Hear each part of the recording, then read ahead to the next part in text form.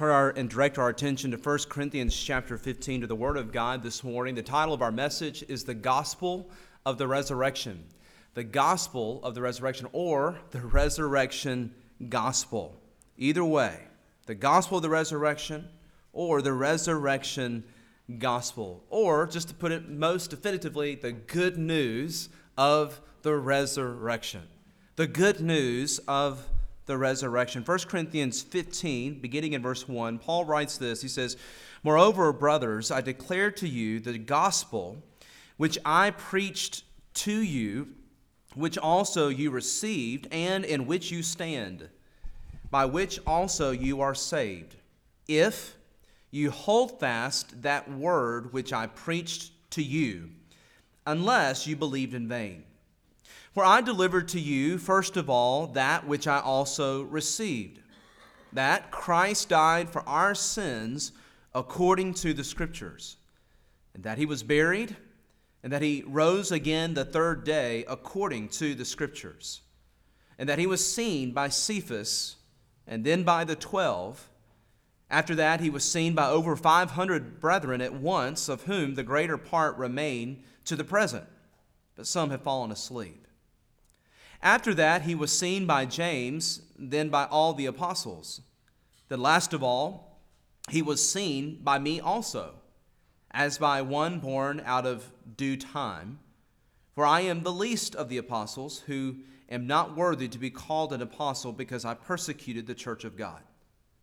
But by the grace of God I am what I am, and his grace towards me was not in vain. But I labored more abundantly than they all.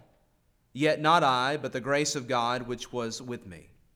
Therefore, whether it was I or they, so we preach, and so you believed." This is the word of God.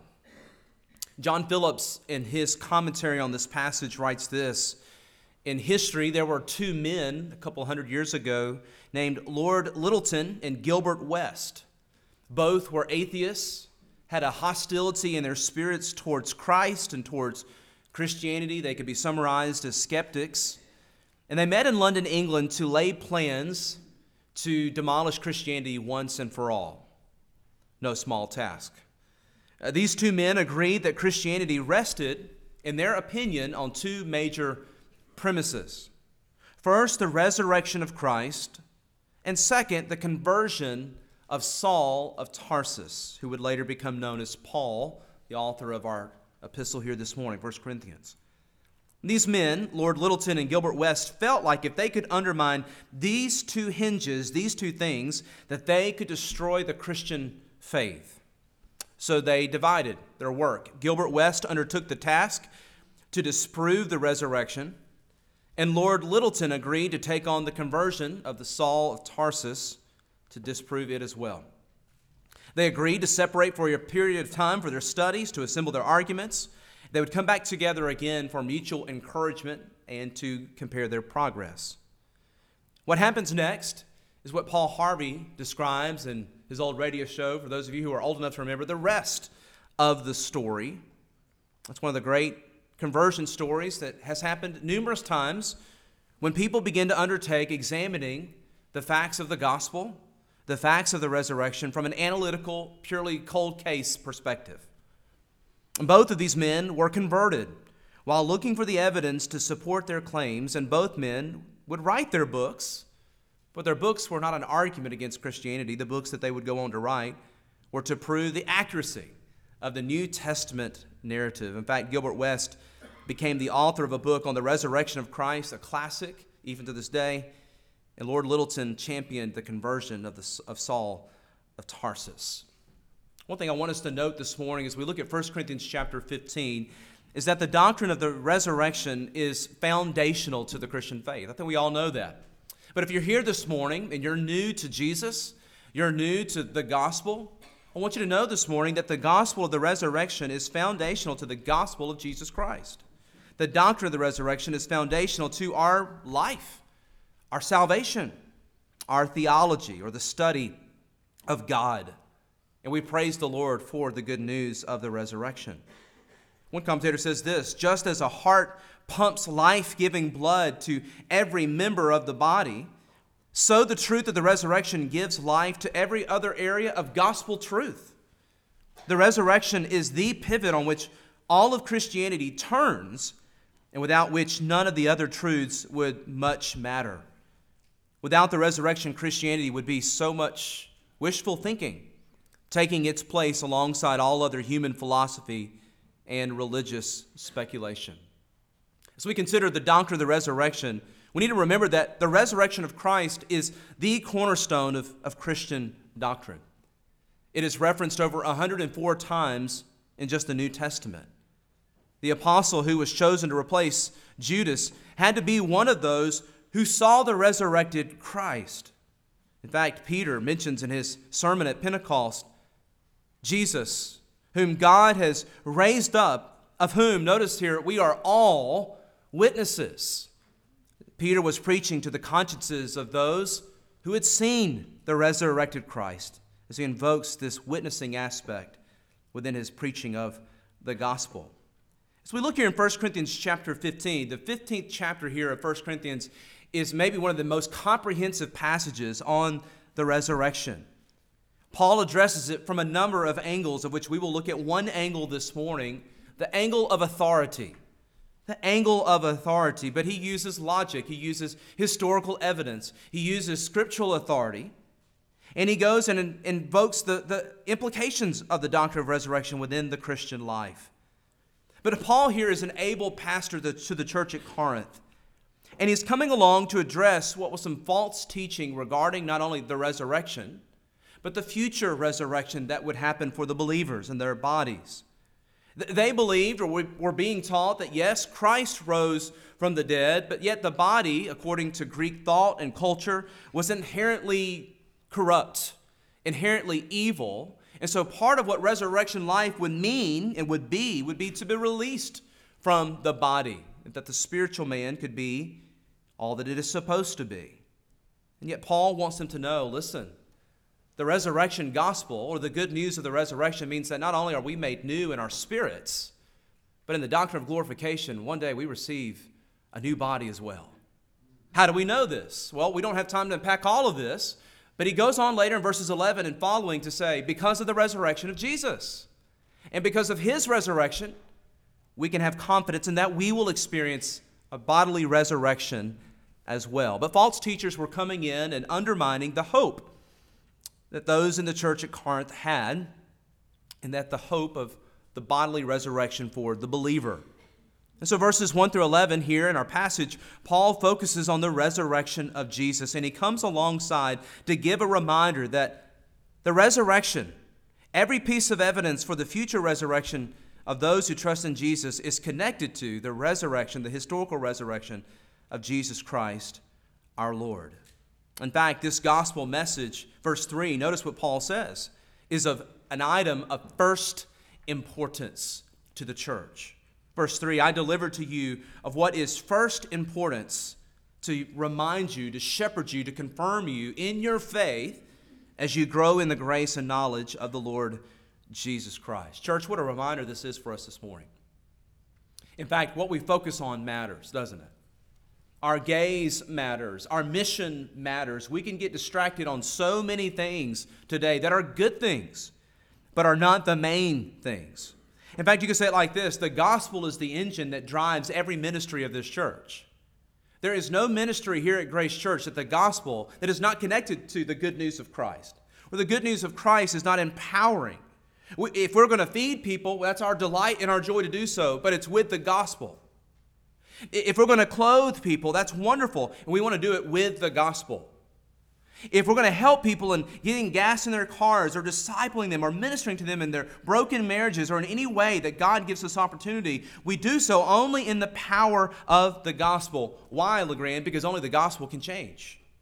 Only the gospel can change the world. Only the gospel can change a soul. Only the gospel can regenerate a soul, and only the gospel can reconcile man to God. Friends, simply look at the news, and don't do that too long. But every headline you hear, every trending thing on Twitter, every headline on your favorite news source, however you get it, is simply an attempt to answer the depravity or the sin of man. Money cannot solve our problem in America today. More bills, passing more laws and legislation cannot solve our problems in America today. There's only one thing that will save America today, and that's the gospel of Jesus Christ. As the old preacher once said, you can put new suit on the man, or you can put a new suit on the man, but only the gospel can put a new man in the suit. Here, as we look in 1 Corinthians 15, Paul is strengthening the church, reminding them that the gospel of the resurrection is not a fraud, it's not a fake. It is a very means of our hope for eternity, of being reconciled to God. And as we see in this chapter, Paul will respond in three ways. He gives a response from authority, a response from evidence, and a response from logic. And this morning in verses 1 through 4, 1 through 5, we'll see that Paul makes his argument from authority. And our points are these. Number 1, the declaration of the gospel. Number 2, the deliverance of the gospel. And number 3, the defining of the gospel. First of all, I want you to note, number 1, the declaration of the gospel, verse 1. Paul writes, he says, "Moreover, brethren," in other words, I would remind you, brethren, "I declare to you the gospel which I preached to you, proclaimed to you," what I'm doing this morning, heralding to you, "I declare to you the gospel which I preached to you, which also you received and in which you stand." Notice with me those two words, I declare to you the gospel I preached to you. In other words, I'm actively doing what I've done before. That's what Paul is saying. Notice with me first, the preaching. What we find here is that saving faith is rooted in the proclamation or the preaching of the gospel. Preaching, or the role of preaching, is not popular today, but we're unfazed. We don't have a concern in the sense of what people think about the means that God has ordained for the church. Preaching, what I'm doing today, is foolishness. Paul's already addressed this, 1 Corinthians chapter 1. To the wise, to the erudite, to the esteemed, to the academic. When the church gathers and a simple man, stands up and just heralds the things of God, it's foolishness. It's laughable. But yet Paul says, this is exactly what I'm doing for you, church. I'm shepherding you, and I'm re-preaching in a sense. I'm re-declaring to you what I have preached to you before. I would remind all of us that God has ordained the means of preaching to reach the lost. I'm going to say that again. I want to remind all of us this morning that God has ordained the means, the vehicle of preaching to reach the lost. Romans chapter 10. If you'll turn there with me just briefly. Romans chapter 10 and verse 13. God has ordained the means of preaching to reach the lost. And He's also ordained the means of preaching to sanctify those who believe. Preaching is not just for the lost, but believers need to be reminded of this glorious gospel that we believe again and again, day by day. And yet, what are days made of? Hours, minutes, moments. We need to remind ourselves what Christ has done for us. Romans chapter 10, verse 13, "For whoever calls upon the name of the Lord shall be saved. How then shall they call upon him in whom they have not believed? And how shall they believe in him of whom they have not heard? And how shall they hear without a preacher? And how shall they preach unless they are sent?" Here, Paul is writing and asking these rhetorical questions. How shall the lost come to faith if they don't hear the message? What is the answer? That someone preach the good news of Christ to them. And yet, listen here, not only how does society respond to this ordained means of preaching, how does the church respond to the ordained means of preaching? Yes, I get it. I get the fact that we're gathered here this morning. But friends, how do you view a street preacher who is faithfully preaching the gospel? And I know the answer. You don't know because you don't hear them. You don't hear a voice crying in the wilderness. At least it's very difficult or random to hear that today. But should you? Let's say this afternoon you walk out of this building and you hear someone preaching the gospel. Do you lump them in with every crazy known to man? Do you think like secular culture and society does? Every time you see a preacher on TV, they're always effeminate. They're always just some type of warped view of what a preacher should be. It's always interesting whenever you see a preacher on a movie or a television show, they're not the preachers I know.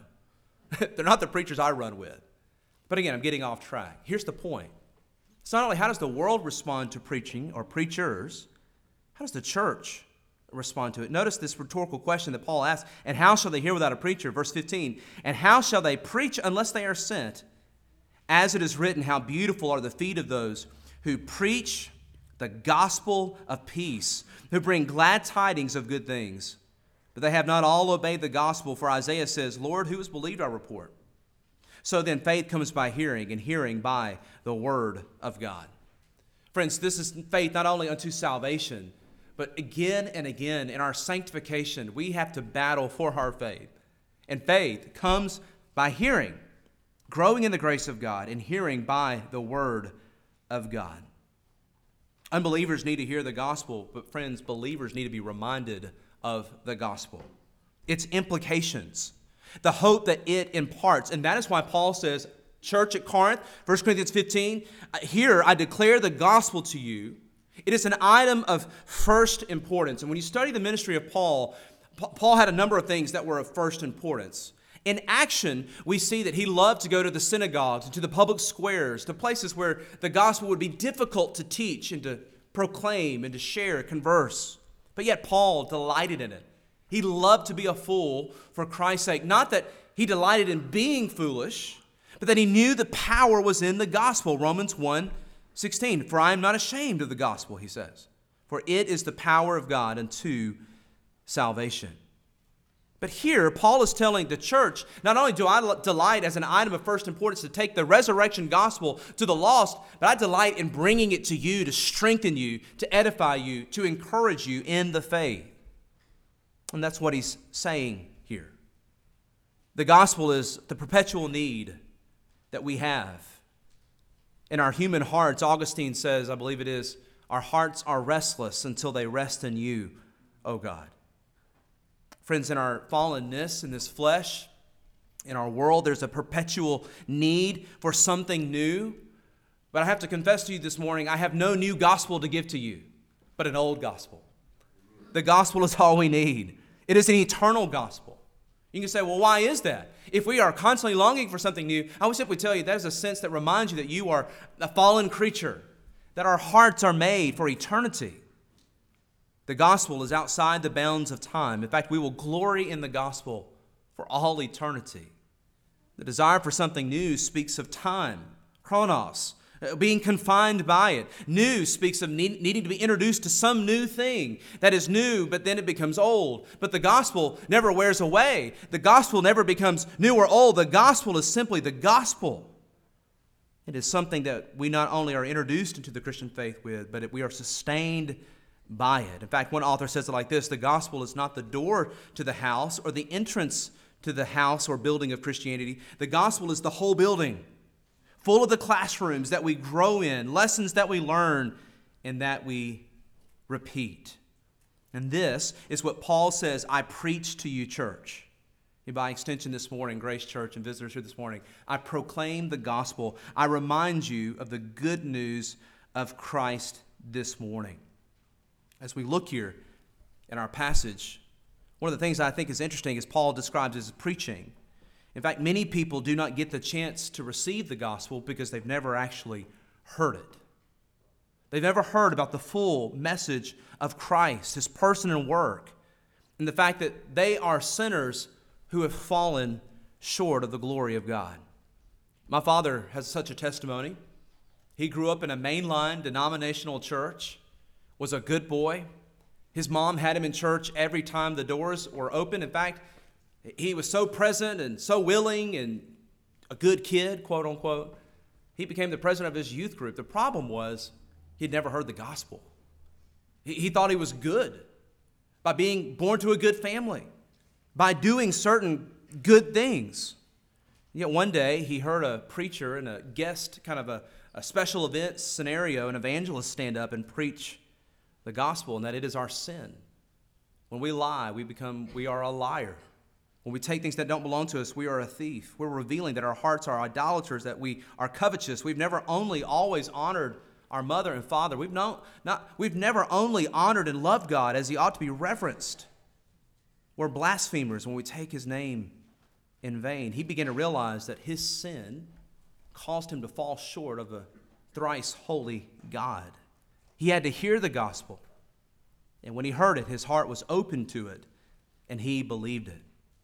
Notice with me in verse 1 as Paul makes these things known. Point number 1, again, is the declaration of the gospel. Notice Paul not only proclaims it, but he affirms them in the fact that they participate in it. Notice verse 1, he says, which you also have received.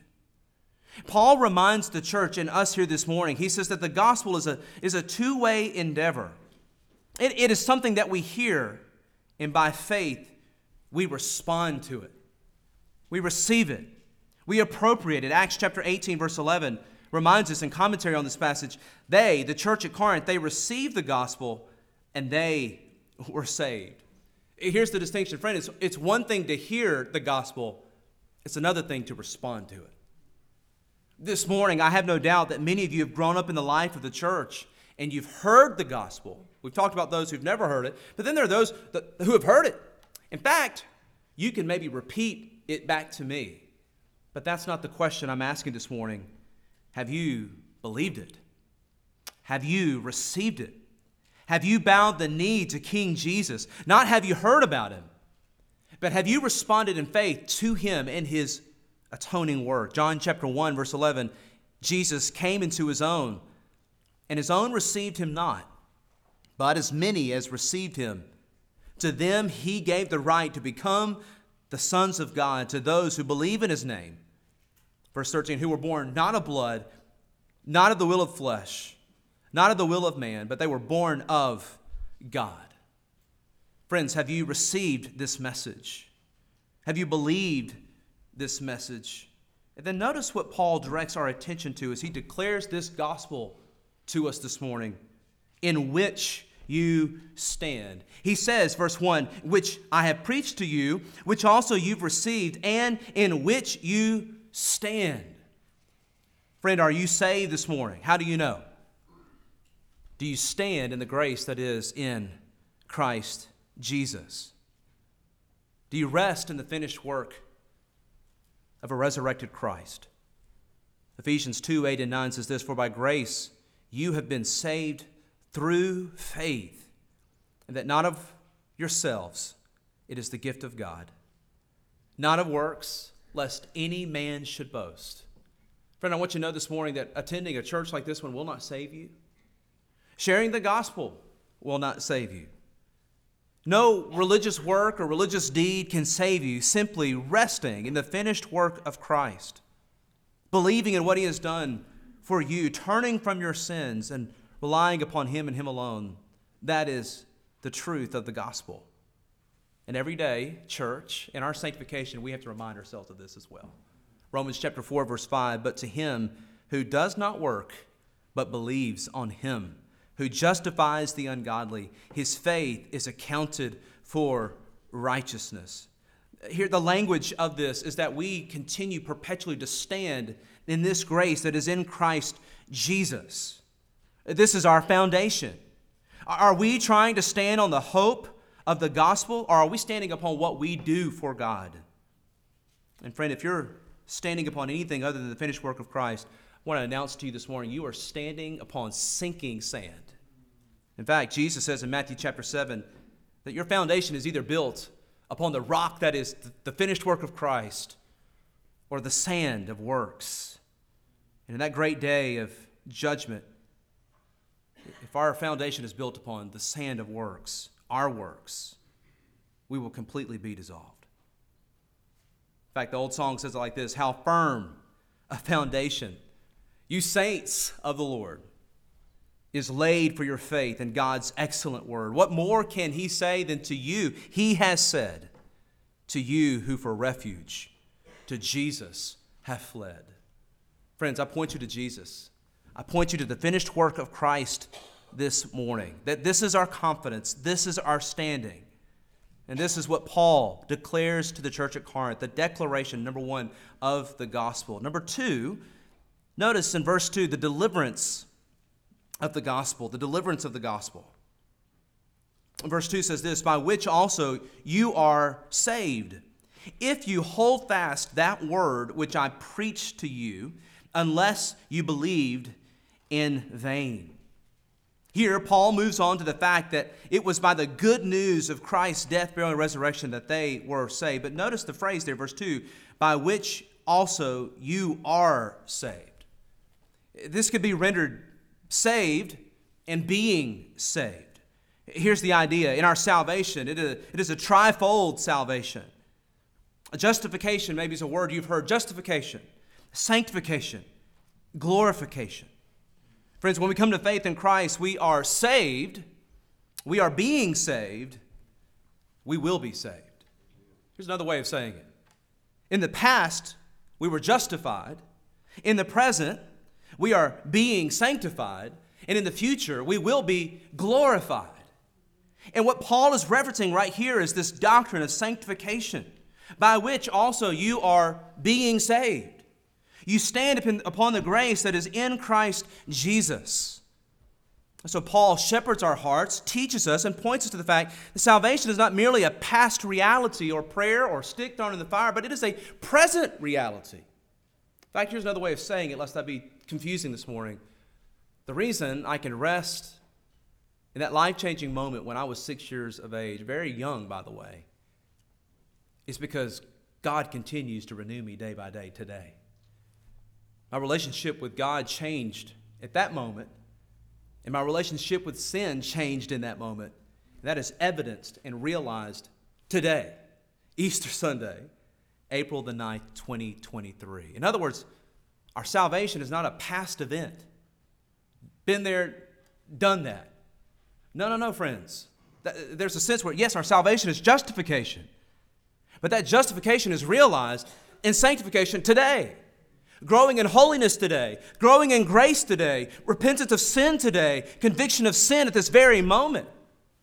That is how I know that one day I also, because of his resurrection power, will be fully and finally saved.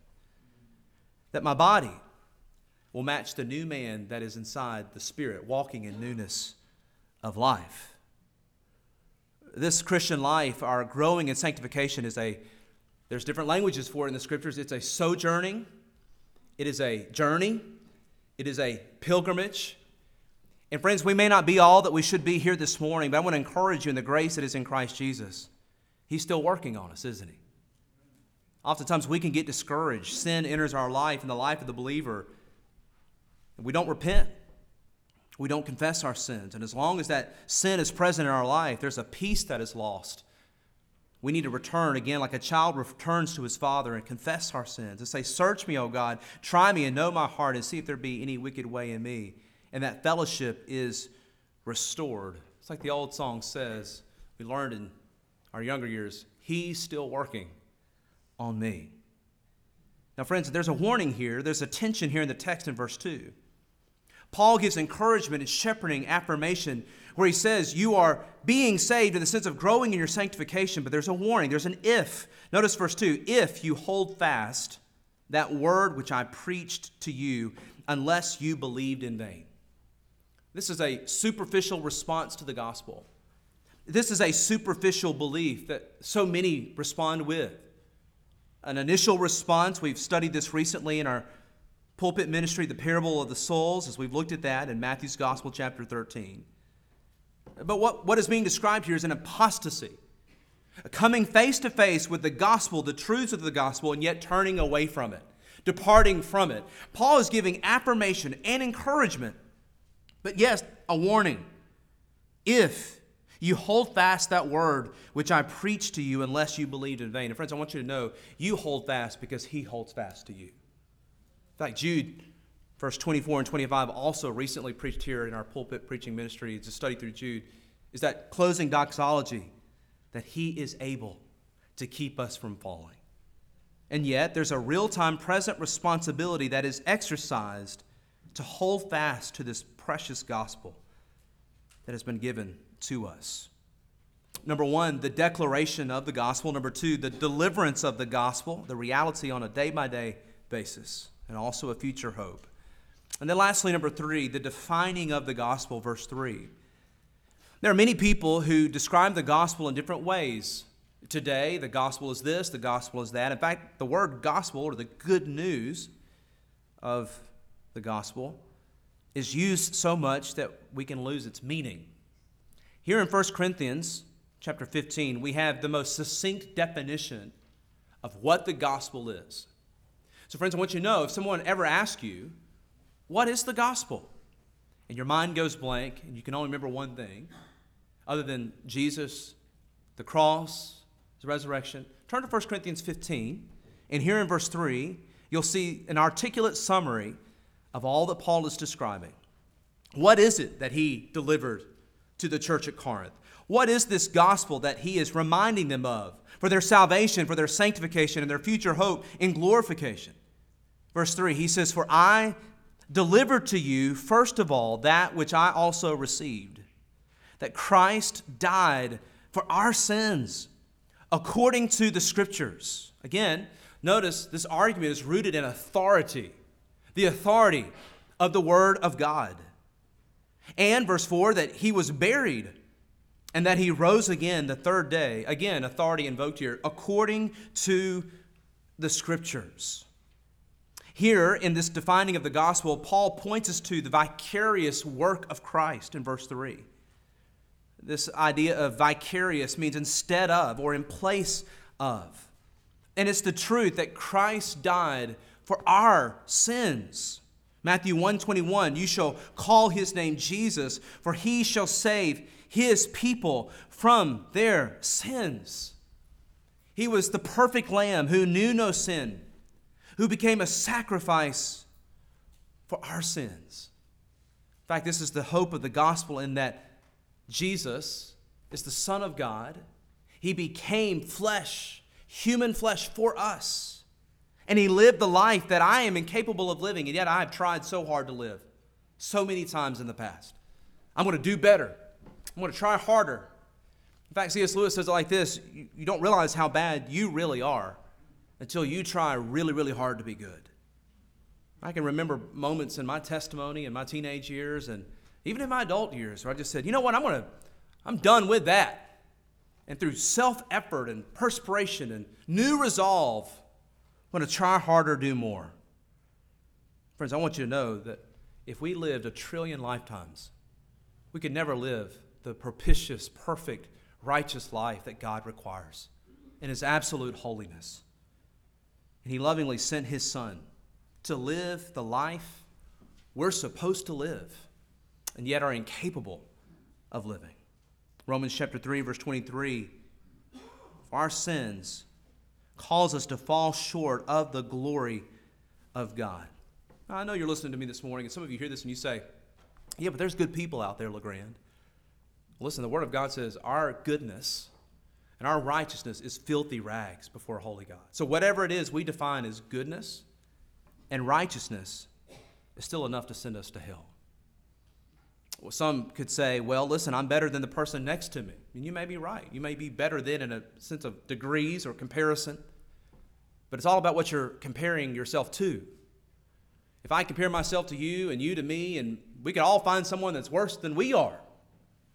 But that's not the point. When we compare ourselves to a holy God, we all fall short. There's a ledge here this morning. Some of us may have the ability to jump from this ledge to that pew. And what an ability that would be, for sure. For some of us who are growing older, right? There may be somebody here this morning who could bridge the gap. But if you stood on the edge of the Grand Canyon or the Badlands like I have, it's a gulf so huge and so vast, it's absolutely crushing. And the thought can pass your mind, how would we ever get across? While some of us could back up far enough and run hard enough, and some could get further than the next guy, but all of us are going down. That's what I'm trying to describe for you this morning in a very simple way. compared to the gulf, the holiness of God, all of us fall short of the glory of God. So Paul points us to the fact of Christ died in our place. Verse 4. This is a verified death. Notice, in that he was buried. He was buried. And he rose the third day, verse 4, that he rose again the third day according to the Scriptures. You don't bury living people. There are those who've been on their way to the funeral home who are not really dead. Somewhere in the process of the ambulance or waiting to go through the process, they awake out of a coma. Something happens. And those stories are true. They've happened rarely, but they happen from time to time.